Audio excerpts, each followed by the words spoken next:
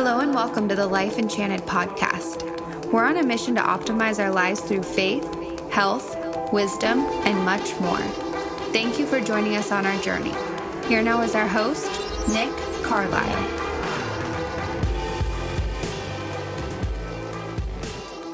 Well, hello, my beautiful friends. Nick Carlisle here, stoked to be back with you. As always, I hope that you are healthy, joyful, and well. What does that mean, being well? Healthy, joyful, and well. To me, that means a feeling of peace. A feeling of peace. That's really what it all comes down to. Wellness is being at peace. Peace of mind, peace from mind. I would say both of those things. And just an overall peaceful energy inside of the body.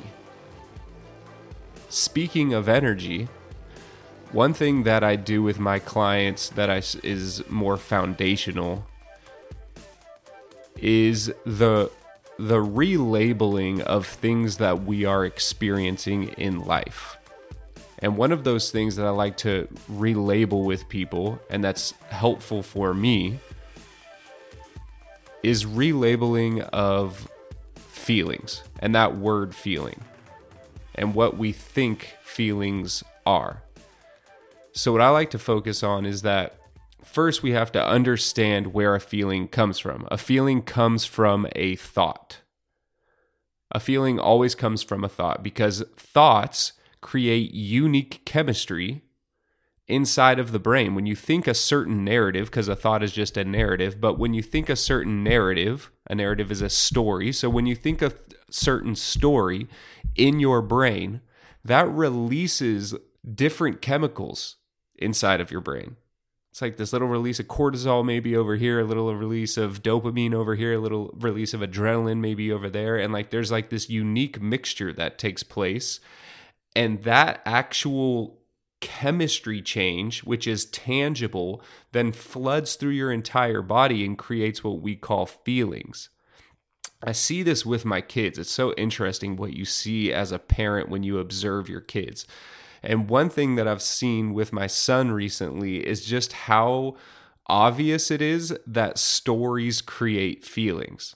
So if he gets hurt or if he stubs his toe or if he doesn't get something that he wants or he's being stubborn, what does he start doing? He starts crying hysterically sometimes. I'm not that terrible of a parent, but he'll start throwing a fit. You parents know how it is. And there's always things that I can do to make him snap out of that fit instantly. Boom. Sometimes it's acting like if he hit me and like I exaggerate how hard he hit me, and I like fall over and like, oh, my heart or whatever. He thinks that's hilarious. And he'll go from scream crying and hating me and hating the world to instantly laughing and loving life. And the only thing that changes is the story in his mind. So that just speaks to me how powerful the mind is at controlling our emotions, because he is at the most like default fundamental level of our humanity. He hasn't quite been programmed the way that we've been programmed. So it's a clear example of just how primal and how much of just a natural thing it is for us to have our bodies react physically from the stories, from the mental stories, the narratives that are occurring in our brain. Quick pause to shout out one of my favorite clothing companies, Vuori. That's Vuori. If you know me, you know that I am a sucker for well-fitted, durable, versatile, and stylish clothing, and Vuori is just that. And I rock their stuff all the time, whether I'm working out or at the beach or hiking or at church or on a date night with the wife. I feel like I'm constantly wearing Vuori. My favorite products right now are their Tuvalu tee, which is probably the best fitting tee I've ever found, their core shorts, and their Ponto performance pants. Vuori's goal was to build men's and women's activewear that did not look like activewear, and they certainly achieved that goal. And for listeners of Life Enchanted, they are offering 20% off your first purchase. So go and get yourself or your loved ones or whoever some of the most comfortable and versatile clothing on the planet at vuori.com/enchanted. That's VUORI.com/enchanted. Not only will you get 20% off your first purchase, but you will also enjoy free shipping on any U.S. orders over $75 and free returns as well. Just go to vuoriclothing.com/enchanted and discover the versatility of Vuori clothing. Okay, so understanding that is super important. That your mind creates feelings. Sensations are different. Some of you may be thinking, well, like, what about when I'm hungry? Like, my mind doesn't create, a feeling of hunger. It can, but I hear what you're saying. There's a difference between sensations. So like pain is a sensation. That's not a feeling. Hunger, like cold, like thermoregulation stuff. So there's a difference between sensations and feelings. And to expand further on that, I'll also throw emotions in here because that's another word that's kind of interchanged with what we're talking about. Emotions, in my opinion, are just feelings that last for a long time. That's what an emotion is. It creates like an emotional state. Okay, so understanding that is super important. That narratives create a physical, chemical cascade that's tangible inside of the body. And then that feeling always produces behaviors. When you feel sad, you do things that sad people do. When you feel happy, you do things that happy people do. When you feel angry, you do things that angry people do. So that physical, tangible, cascading chemical reaction that occurs in your body from a narrative, that creates actions. It creates something. It creates behaviors and it creates non-behaviors. Like that feeling, that chemical cascade of sadness can make you isolate, make you, numb out with substances or Netflix or social media, but it can also make you not do things. It makes you not go be social. It makes you not go work out. So it goes both ways. So that chemical reaction that comes from those thoughts creates behaviors and non-behaviors. It generates action. So here's the reframe. Start to think of your feelings as energy. Start to relabel the feelings that you feel as simply an energy. There is a huge difference between saying, I am sad, I am feeling sad. It's a little bit better. And there is an energy of sadness inside of my body. There's a huge difference between saying I am sad versus there is an energy of sadness inside of my body. In the first sentence, you are completely powerless to the sadness. You are identifying as the sadness. That's what you are. I am sad. And you completely give up all of your power to the sadness, and it controls everything that you do. In the latter, in the second sentence, of there is an energy of sadness inside of my body, there's space there. You create space between you and the chemical reaction that's occurring. You see it as simply an energy that's arising from a narrative that's occurring in your mind, and you're able to observe it. You can recognize it. You're not going to try and subdue it, but you're not identifying as it. Oh, there's an energy of sadness inside of my body. Like, can I feel that? Can I be with that without reacting to it, without letting it overrun my mind and my body and make me do things? Can I just be with it? Can I look at it? Can I love it? Can I give it attention? Going back to the kid analogy, beings and things want attention, right? They want to be noticed. Our feelings have that same character trait for some reason. They want to be noticed. They want to be acknowledged. They need attention like my 2-year-old needs attention. And when I don't give my 2-year-old attention, he freaks out and he becomes way more like annoying, right? It's counterproductive. But when I give him attention, he's so much easier to be with. It's the same thing for our emotions. Most of us are terrified of our emotions or our feelings or that energy. We're terrified of it. And what you resist persists.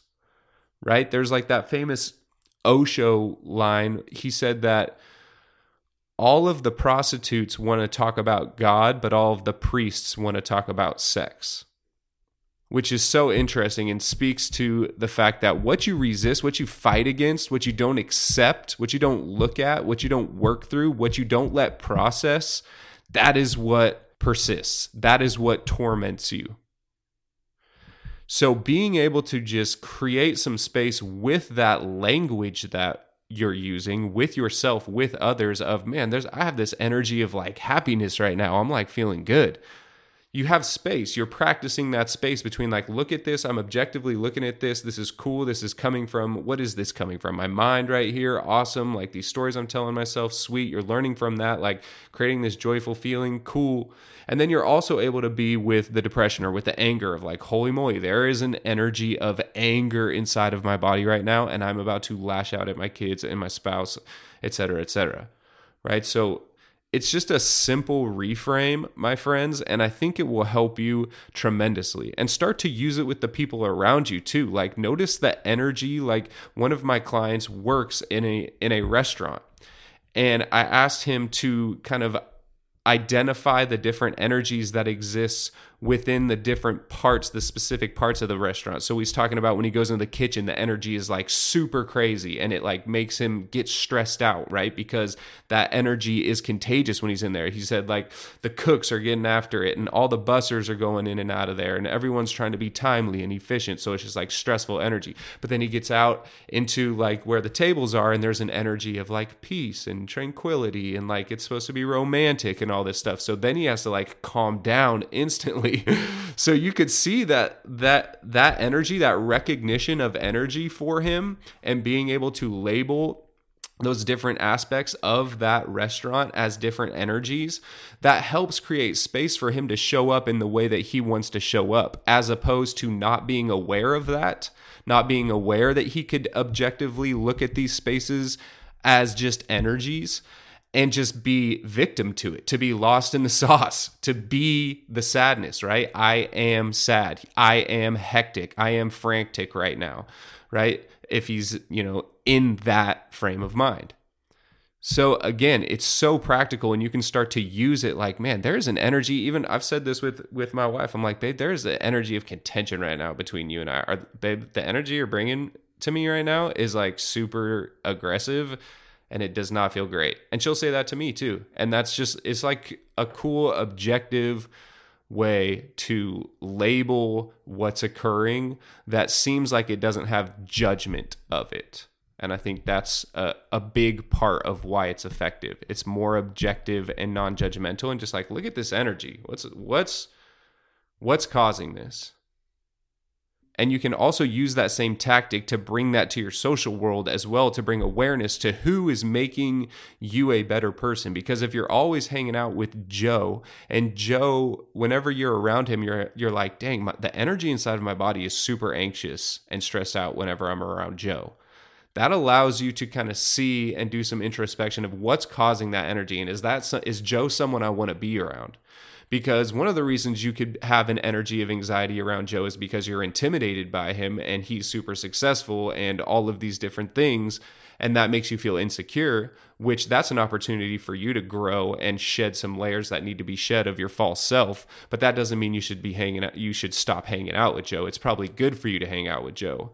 Whereas if you have anxiety and it's coming from a place of Joe does sketchy shit and makes me feel uncomfortable, that's a whole different awareness that you have to say, okay, I should not hang out with Joe anymore because it's not good for me. It's not going to end in the type of relationship or outcomes that I want, right? So being able to just identify the energy, reflect on where it's coming from, internalize it, have some self-awareness, and then take massive action to make decisions.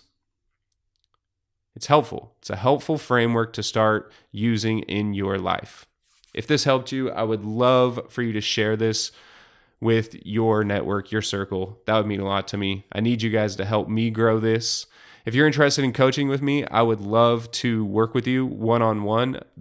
This is one small example of countless that I have that have helped me so much, and I want to share them with you.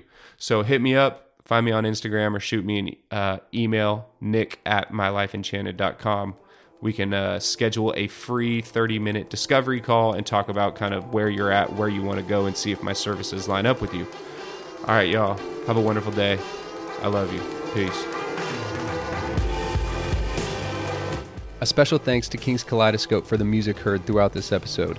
Also, a big shout out to Capital Floats, aka my favorite sensory deprivation and float tank facility in Northern California.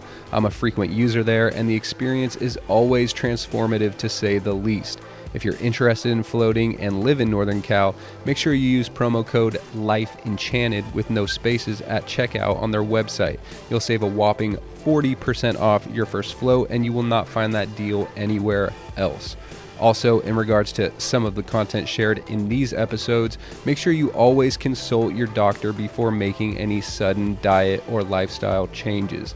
If you're interested in connecting with me, you can find me on Instagram at nick.carlisle or send me an email, nick@mylifeenchanted.com.